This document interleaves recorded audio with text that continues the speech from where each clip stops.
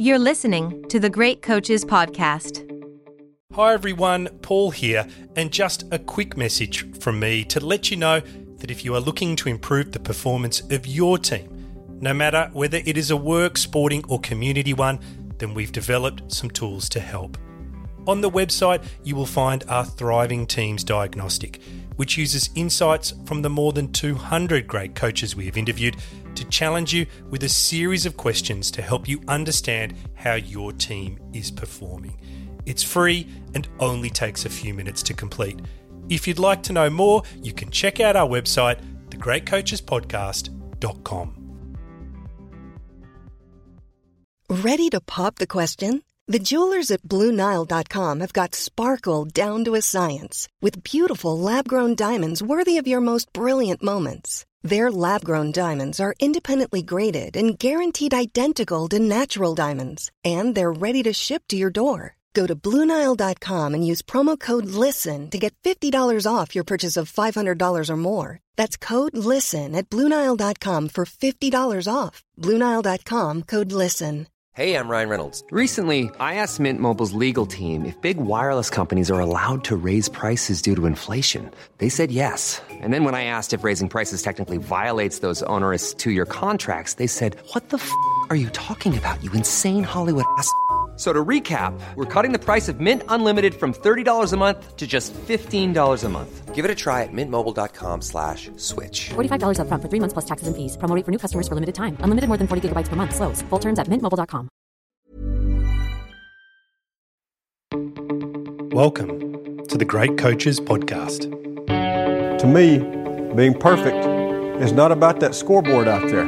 This is a chance of a lifetime. When you can understand the person, you can then work towards a common goal. We are all on the same team. Know your role and do it to the best of your ability. Focus on the fundamentals. We've gone over time and time again. Your defense has got to be better. Leave no doubt tonight. Great moments are born from great opportunity. My name is Paul Barnett, and you are listening to the Great Coaches Podcast, where we explore leadership through the lens of high-performance sport by interviewing great coaches from around the world to try and find ideas to help all of us lead our teams better. Our great coach on this episode is Indian national badminton coach Pullela Gopichand. As a player, Pullela won his first national badminton championship title in 1996 and then went on to win the title 5 times in a row. In 1999, he won the Toulouse Open Championship in France and the Scottish Open Championship, and then in 2001, he won the prestigious All England Open Championship. He started coaching in 2004 and in 2008 founded the Gopichand Badminton Academy. In the last 120 years, India has won 35 Olympic medals, and Pullela has coached athletes that have won 2 of these. He's also coached players to win 4 World Championship medals, including 1 gold and 15 Super Series titles. Pullela is a coach with a deep appreciation of the role that mindfulness, passion and belief can play in shaping individual performance. He believes that your mental strength comes from the efforts you put into being physically strong, and that this physical strength comes from your training, recovery, nutrition and overall lifestyle decisions. He is also driven to create change in the world around him through sharing his learning on what is required to be a world champion with whoever is willing to put in the work and make the required sacrifices. Some of the other key parts of this interview for me were his belief that science, not the athlete, should drive the athletic system in India, and he describes this system as being coach-led, sports science-driven and athlete-centric. The importance of athletes managing their life outside of their sport so that their mindset develops in a holistic way, and the importance of having people around you who don't just tell you good things, but rather the truth that you have to hear. It took a long time for me to reach Pullela for this interview, and I'm so glad I persevered. His approach to life and leadership resonated with me very strongly, and I hope you enjoy this interview as much as I did. And just before we go to the interview, if you're a first-time listener, you can check out our library of interviews with other great coaches at our website, thegreatcoachespodcast.com. And while you're there, if you'd like to help our podcast, which is fully independent and free from ads, you can follow the link to our Patreon page where we offer exclusive content to our supporters.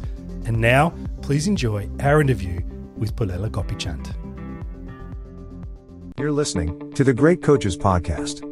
Good afternoon, Pullela Gopichand, and welcome to the Great Coaches Podcast. Thank you very much for having me. Gopi, I have been chasing you for so long, so I'm very interested to talk to you today and hear your story. You are a coach that is spoken about in such glowing terms by so many people. But before we get into that, maybe I'll ask you something really simple to kick us off. Where are you in the world today and what have you been doing so far? The last couple of years, there's been very less travel. I've always been in Hyderabad, India. This is the southern part of India, more towards the central part of India. This is where I have grown up and this is where I have my coaching set up as well. And the last 2 years have been pretty much because of COVID, all the more here. But in general, I've always been in Hyderabad.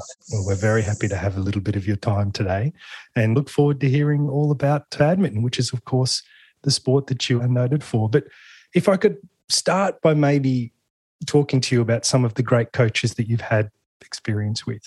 In my research, I could find that there was SM Araf, there was Prakash Padukone, I hope I'm getting that right, and Ganguly Prasad. Maybe from this experience, what is it that you think the great coaches do differently that sets them apart? Well, for me, I think I was very lucky that I had the right coaches at the right time. Why I say this is sometimes a great coach who's training you at the highest level may not be the one right for you at the beginning stages. So for me, I had a coach called Hamid Hussain. Hamid Hussain, sir, was my coach when I started badminton in 1985. And when I started playing, he didn't teach me many things on the sport.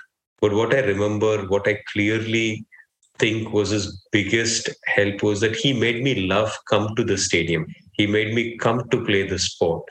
And at that point of time, he was the best coach I could have had.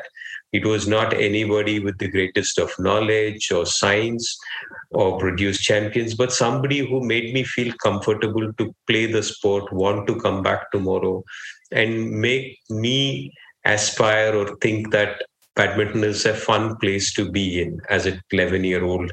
I think that is all I could have asked for.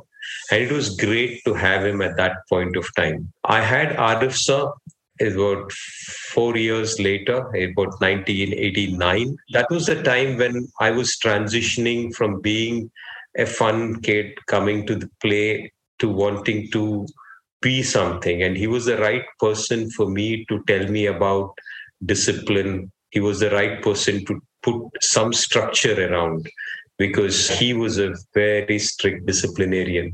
And as somebody who's 16, 17-year-old, I think it was important that we needed somebody who would put that element on, which was very, very important, discipline and structure and hard work. I think that is what he made. And he was at the right time, at the right place for me. And Prakash sir was my next coach.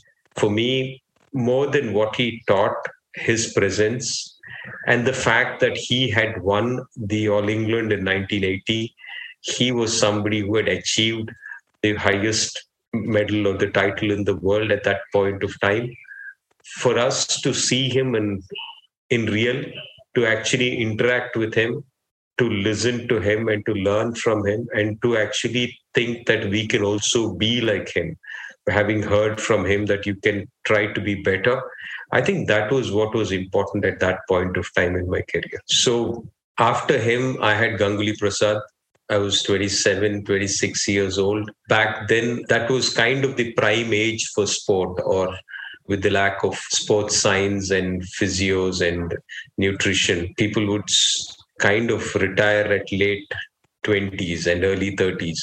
So it was the fag end of my career, so to say, but I wanted somebody, and he was there like a friend to me. And we could share a lot of things. We could plot things. We could be discussing, maybe sometimes not argue, but I could pull his leg a little bit, and I was close to his family. And so these things really helped at a later stage. And to be honest, my journey of talking about coaches wouldn't be complete without the mention of two other coaches. One would be in 91 and 92, I had a Chinese coach called Wang Xiaomin who was there. He was from China. He actually was there for a couple of years, but he actually taught us what real badminton training was, how hard you needed to push. We were never used to picking up weights or running or finding ourselves really tired after training. And he showed us what the world was training like. So he was very, very important in my life. Coach who came in was Suyan. I played for a club in Langenfeld in Germany, and he was the coach of the Langenfeld club team. He was somebody who's influenced me quite a bit in my formative years. So I think I just look at my journey and I feel a lot of divine grace in it, because it was almost as if somebody had plotted the right people in my life at the right time.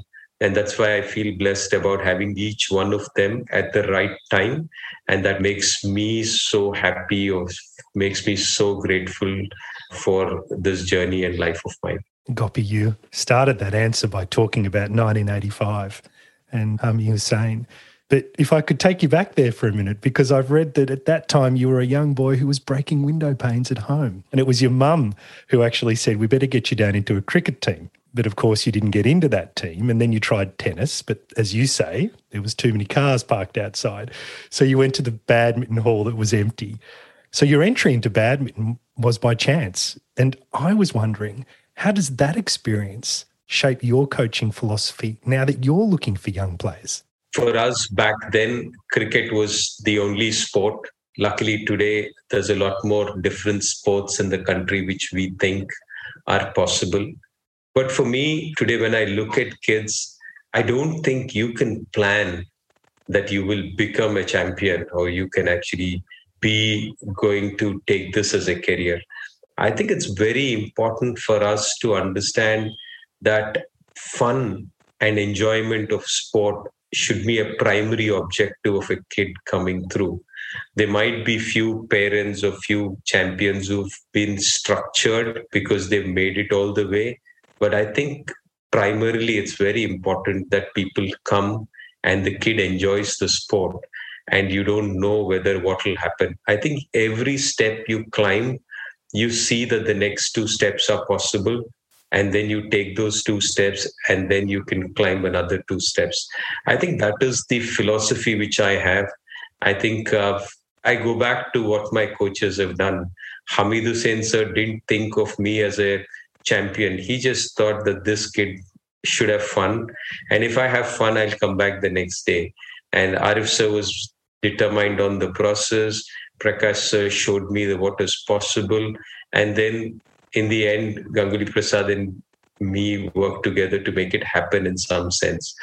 But to be fair, I think people coming in with a plan that I will make this a career at the very beginning of their sporting life, I think doesn't happen. So for me, I would say come, have fun, enjoy the process, refine the process. And if you have it in you to make it big in the world, I think it's unfair on the talent you have that you don't give it the right direction or give it its total true potential. Gopi, a turning point in your career was winning that junior badminton championship in 1991 in Goa. Can you explain to us why that was such a turning point for you? I think for us to understand the topography or to understand the geography and the culture of the place, we are in what we call a Telugu-speaking state, where majority of the people end up, especially during that period of time, as engineers. So most of the software guys who would see across the world, a lot of them would come from this part of our state. So it was the only profession, so to say, for many of us growing up. So for me also it was the same, in the sense either you need to take maths, physics and chemistry as your primary subjects in your 11th and 12th standard, and then you go on to become an engineer, and or you take biology and you go on to become a doctor. So these were the only known professions, and I was also in that path as well. But for me, in my family, my brother's gone to the best school in the country. It's called the IIT. And he went on later to be a software engineer and a scientist. But many of us in the family, all my cousins have also done the same, and the friend circle is also the same. So when I was playing, I was the smaller guy in my age category, and I would not win any tournaments other than the state championships. So when I would go for the country's tournaments, I would actually lose in the initial rounds. And parents were really worried whether this guy can make it as a career in sport or not. And I was given this 1 year to play badminton, where if I was winning at the national level, I would continue to play. If I wasn't winning at the national level, I would be forced to go back and study. And that year was 1991. And luckily for me, I won the junior nationals in that year, played for the country in a test match against Malaysia as a home entrant in Hyderabad. And more importantly, got a job in Tata Steel as a supervisor, in sports supervisor, which kind of put the apprehensions of me not being able to do anything with my badminton, but at least he can get a job. And that kind of settled the path for me to take sport as a career, badminton as a career.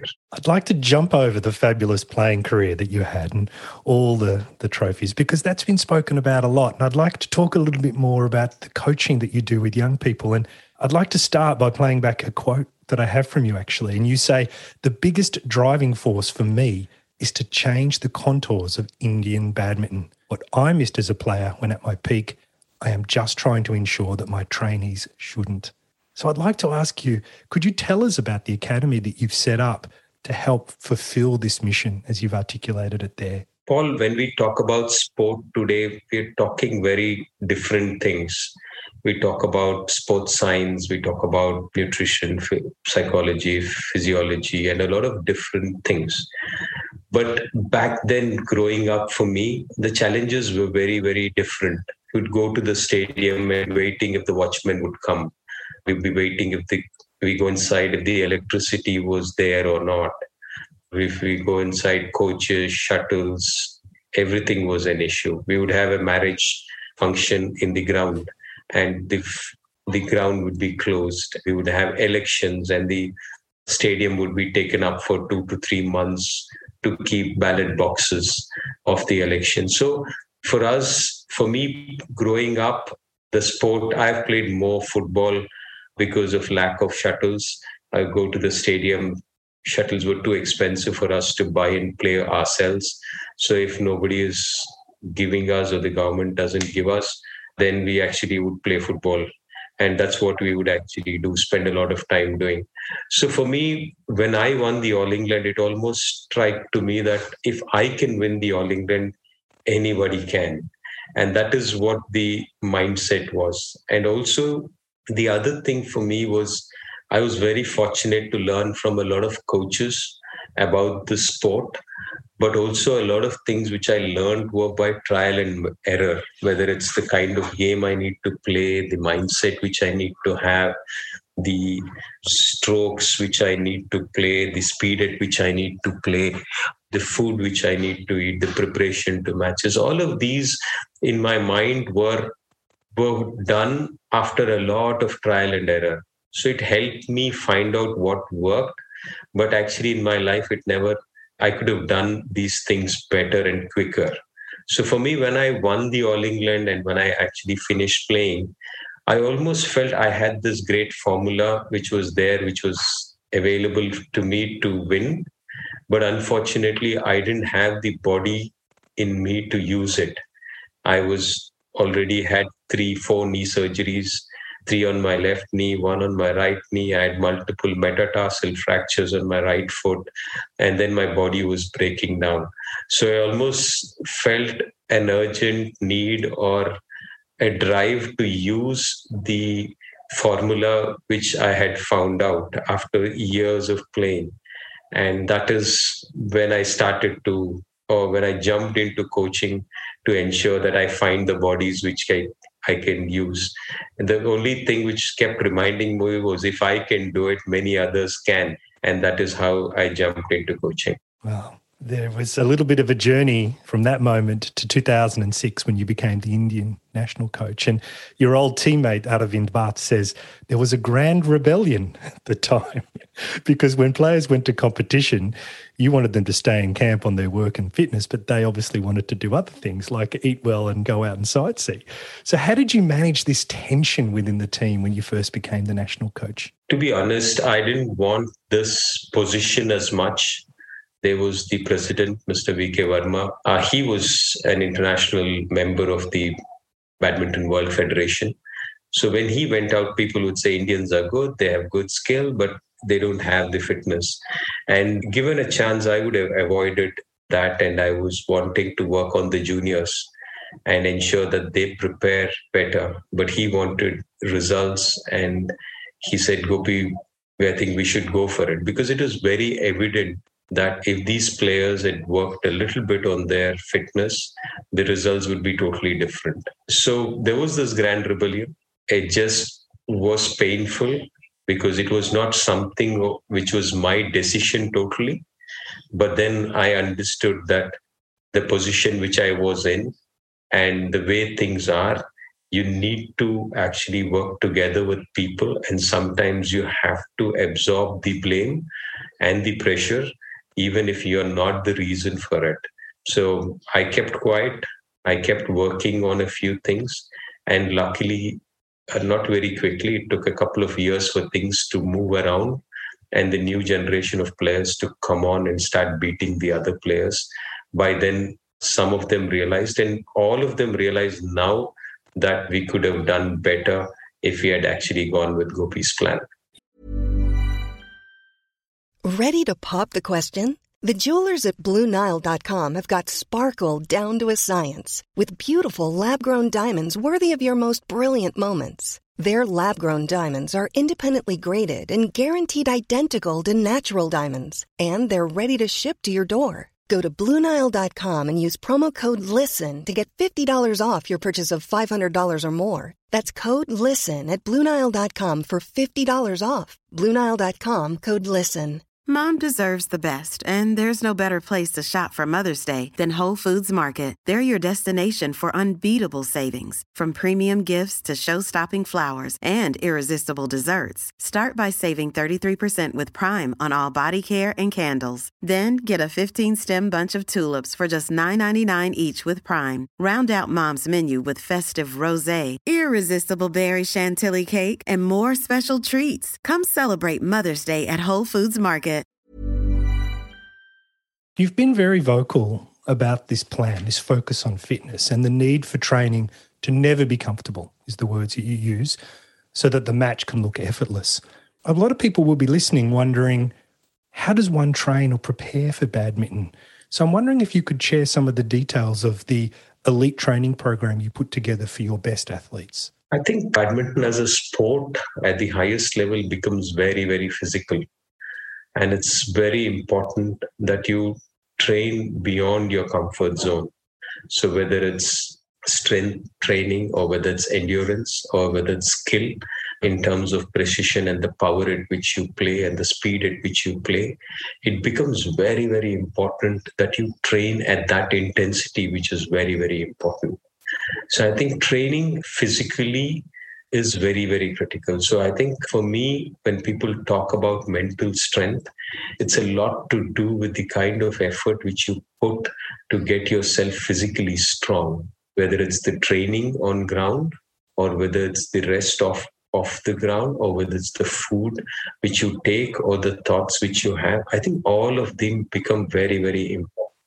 So for me, a top athlete or aspiring athlete wanting to be a top player needs to revive and be pushing on the process time in and time out, trying to better the process on and on.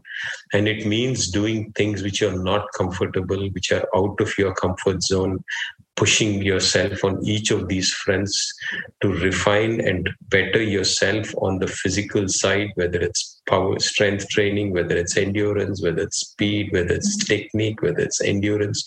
All of these things you have to raise the bar. And on the other side, you have to ensure that you're mentally stronger on court, you're mentally balanced off court, your relationships are sorted out, you're going on court and being smarter, you're tactically, and you're on court refining your strokes and adding more strokes to your game all the time. So all of these things are to be done relentlessly at whatever level you are. And that is what real true professionalism is. Gopi, you have this coaching policy where you say the junior must challenge the senior and the senior must respect the junior, which, knowing a little about Indian culture, I can understand why you would say that. But perhaps could you elaborate for our audience and explain why this mindset is so important to you as a coach? I think when you are playing, you want each player to go up, and you want the junior to start at the senior and say, I can beat you. And I think that's very, very important, because the general mindset in India is that you respect the senior and you put your head down, and anybody age-wise a little superior or position-wise a little superior, you tend to actually, first thing is you bow your head down and say, we accept it. But then in sport, it's very important that you actually challenge the senior. You have to go and say that I'm going to beat them. And it's equally important, strangely, for the senior to respect the junior, because if the seniors are not respecting the juniors and they think that the juniors can never challenge them, they will be very complacent. And when you're complacent or overconfident and you lose a match, the effect it has on your mental confidence is too much to handle. It takes a lot of time for people to recover when they've actually been overconfident in a match and lose because of overconfidence. So I think from that perspective, it's very important that the senior respects the junior and believes that if I am a little lazy or if I am a little loose in the attitude, he will catch up with me. So it's very important that he respects the junior, and the junior needs to go after and challenge the senior, because eventually performances don't come gradually. Performances come by leaps. And for that leap to happen, you might have the physical ability, the technical ability, tactical ability, but if you don't have the mental ability to challenge the top, then even with having all of those things, you will lose, because in your mind, you've not taken the challenge up. So it's very important for both to actually have this attitude. Gopi, you're very calm. It comes across in the TED Talks you've done, in the interviews you give, even in the tone that you're using in this interview. But you're also known for being very direct with your feedback to athletes. And I'm wondering if there are any particular methods, tools, or styles of communication you use when giving that feedback. I think especially if I'm dealing with juniors and young kids, it's very, very nice feedback. It's always good feedback, very positive, very ignore the mistake, stay with the positives kind of feedback. It's always fun.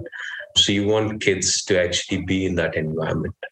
But as professional athletes, I think it's important for athletes to know what is really wrong.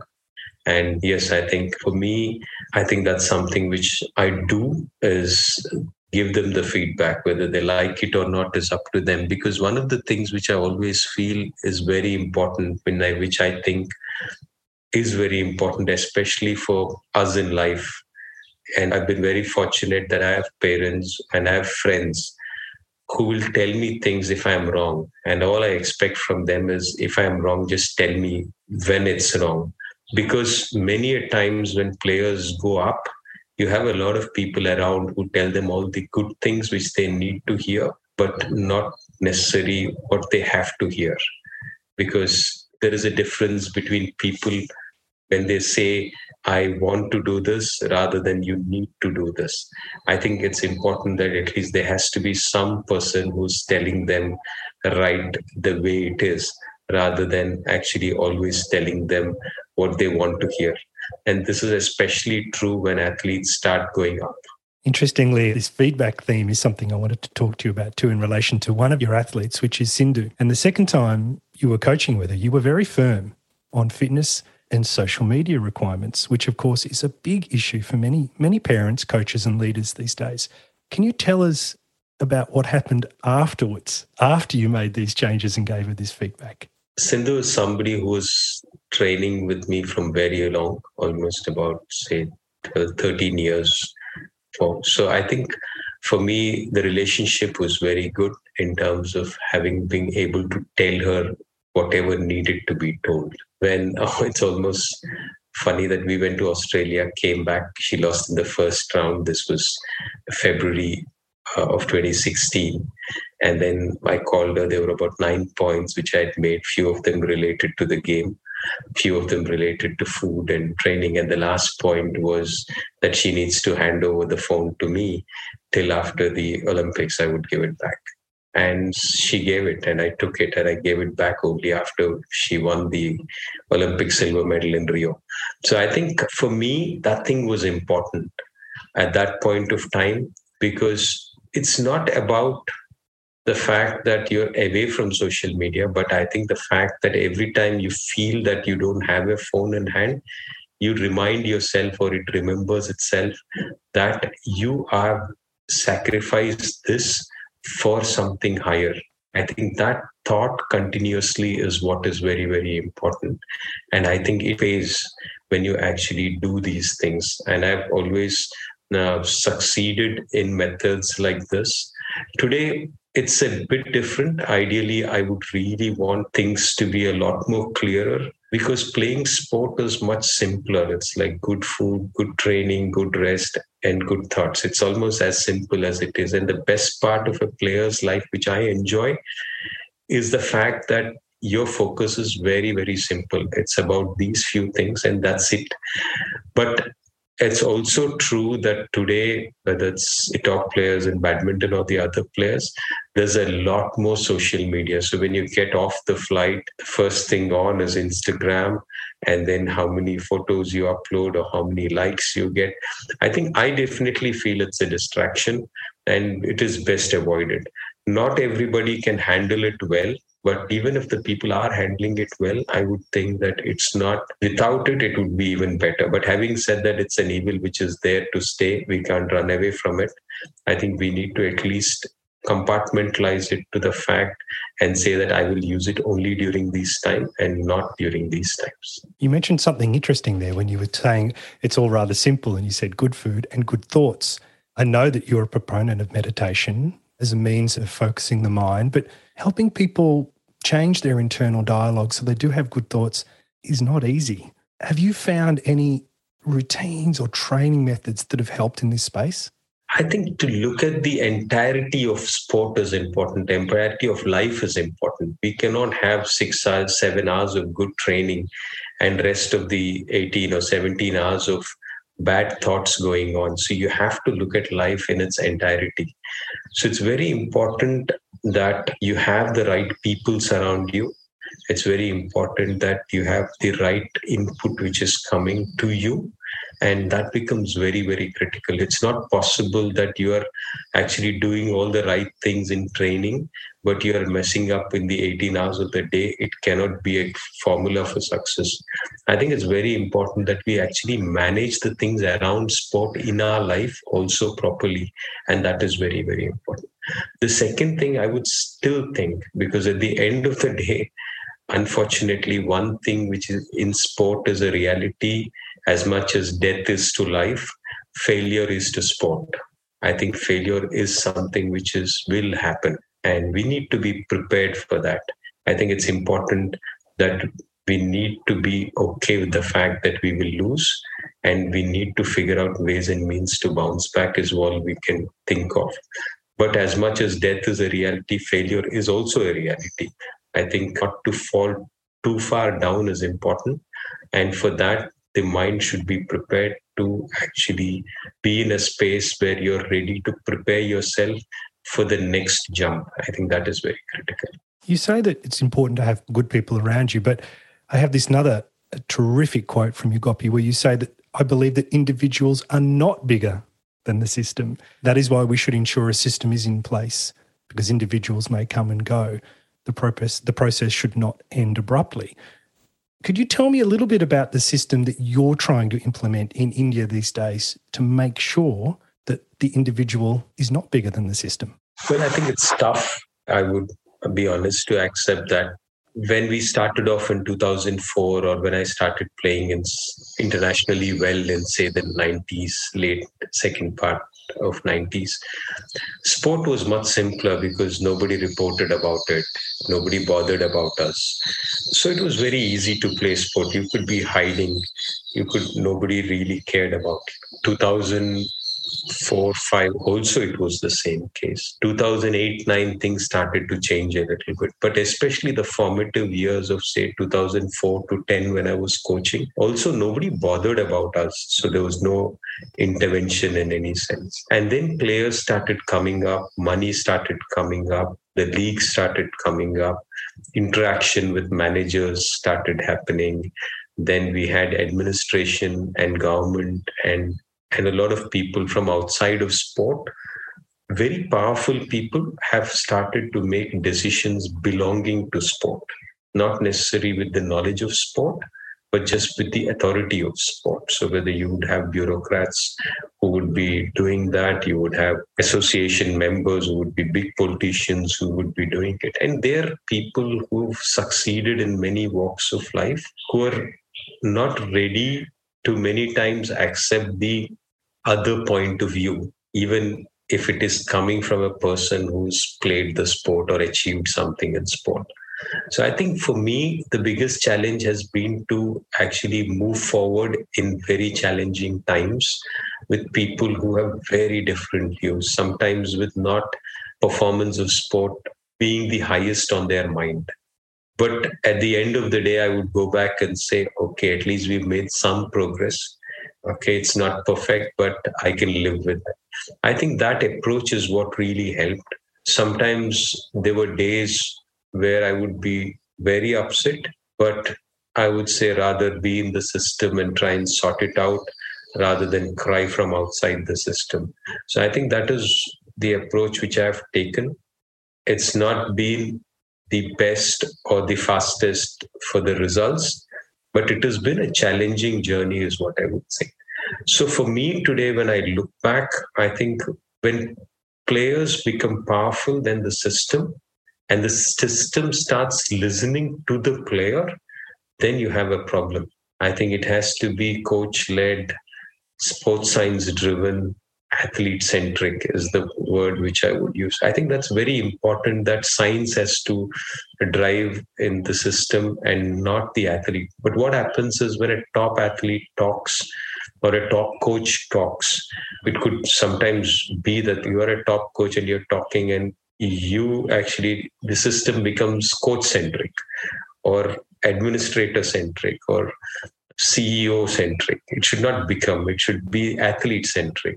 And it has to be driven by sports science. So we are far from achieving it at the moment, but the dialogue is on. People slowly start to realize that there is merit to how these things people are talking about. It's not that I am talking about, but anybody who's been in an evolved sporting ecosystem would talk about it. But there are no easy answers to it. So I think it's very important that we produce a system which continuously churns players so that more and more younger players are challenging the seniors. And that is very, very important. One last question, if I could. You've said that, and I quote, I think the path somewhere has been made easy by people who have tread the path before us. And so I just wanted to finish by asking you, what's the legacy that you hope to leave as a coach? I live in the moment. I've played my badminton as a player with a lot of energy, with a lot of enthusiasm. I've done my part as a coach with a lot of energy and enthusiasm. And I don't think of legacy as much. I'm happy that's in the 100 floors of Indian sport or the 100 floors of Indian badminton. I would be there in the first foundation or the first floor is what I really think or look at. But truly, Paul, sounds funny, but I don't really think of the legacy bit in the sense when I'm gone, it's done, it's gone. It's like that. It's so for me, I'm really happy if a system comes in place and people who are grassroots coaches are really working hard to produce better and better grassroots players and handing over to the next level. And then the next players go on to the next level. Sport becomes more inclusive. Parents look at benefits beyond medals. Governments look at sport beyond medals, and everybody enjoys sport, and each one pushes the other. And hopefully we have a system where the process is rewarded more than actually the result in some sense. I think that's a wonderful place to finish with benefits beyond medals. Pullela Gopichand, it's been an absolute pleasure to chat with you today. It's a real highlight for me. I've been, as I said, stalking you for a couple of years. So I'd like to thank you for giving up some time this afternoon to talk about all things coaching and leadership. Thank you, Paul. Thank you so much. It's really a pleasure. It's great talking to you. Hi everyone, it's Jim. You've been listening to the great coach, Pullela Gopichand. Gopi is a master coach who, through his work, will no doubt go on to produce not only successful athletes, but also great leaders for society. Some of the key parts of this interview for me were how, in a patriarchal country like India, it's very important for juniors to have the courage to challenge seniors, and how senior players need to guard against complacency by being open to be challenged by juniors. How it was winning a junior tournament in Goa in 1991 that allowed him to challenge both his parents and society's expectations of him when it came to building a career in sports. His belief that every step you climb allows you to see that the next 2 steps are possible, and how this focus on marginal gains is at the centre of his philosophy. And his focus on leaving a legacy, where he helped set up the foundation of his sport, but is then soon forgotten because of the many others that come after him. I hope you enjoyed this as much as Paul and I did. And just before we go, if you have any feedback, then please let us know. Just like Chris Bennett from Australia, who said, "I'd recommend this podcast, always interesting with handy tips on coaching and life." And Alana Thomas, who was also one of the great coaches we interviewed, who said, "Love listening to Heineke Meyer podcast and how he followed his dream even after others tried to stop it." Cheers, Chris. Thanks, Alana. This interaction with people around the world who listen to us give us great energy. All the details on how to connect with us and other people who are interested in leadership insights from great sports coaches are in the show notes. Imagine the softest sheets you've ever felt. Now imagine them getting even softer over time. That's what you'll feel with Boll & Branch's organic cotton sheets. In a recent customer survey, 96% replied that Boll & Branch sheets get softer with every wash. Start getting your best night's sleep in these sheets that get softer and softer for years to come. Try their sheets with a 30-night guarantee. Plus, get 15% off your first order at bollandbranch.com. Code BUTTERY. Exclusions apply. See site for details.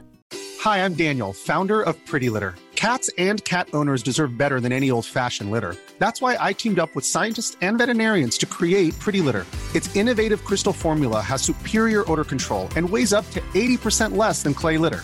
Pretty Litter even monitors health by changing colors to help detect early signs of potential illness. It's the world's smartest kitty litter. Go to prettylitter.com and use code ACAST for 20% off your first order and a free cat toy. Terms and conditions apply. See site for details. Mom deserves the best, and there's no better place to shop for Mother's Day than Whole Foods Market. They're your destination for unbeatable savings, from premium gifts to show-stopping flowers and irresistible desserts. Start by saving 33% with Prime on all body care and candles. Then get a 15-stem bunch of tulips for just $9.99 each with Prime. Round out Mom's menu with festive rosé, irresistible berry chantilly cake, and more special treats. Come celebrate Mother's Day at Whole Foods Market.